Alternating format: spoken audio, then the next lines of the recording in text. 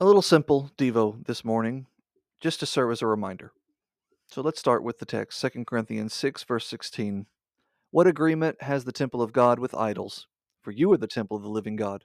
As God has said, I will dwell in them and walk in them, and I will be their God, and they shall be my people. Idols were worshipped as God. You have to say it like that because in truth there is only one God.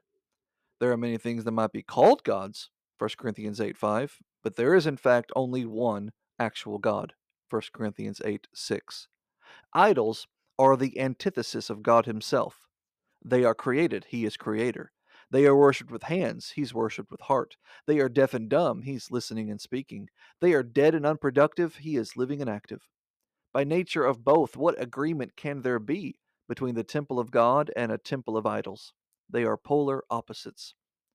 What is the temple of an idol?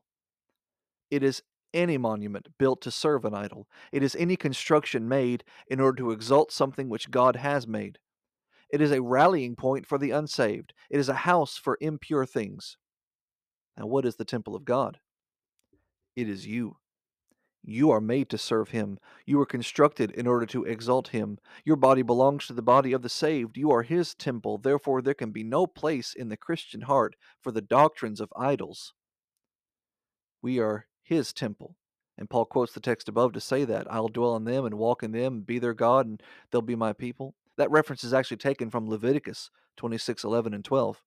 But of course, back then it was referring to the Old Testament building, the tabernacle, which later became the temple. It means something more, something greater today. God has made us, His Christians, to be His temples today. It is a perfected form of what was done in the Old Testament when God's presence was manifested in that old physical tabernacle and later in the permanent temple. But now He can dwell directly in the hearts of His saints. We are His temple, so we had better keep ourselves pure.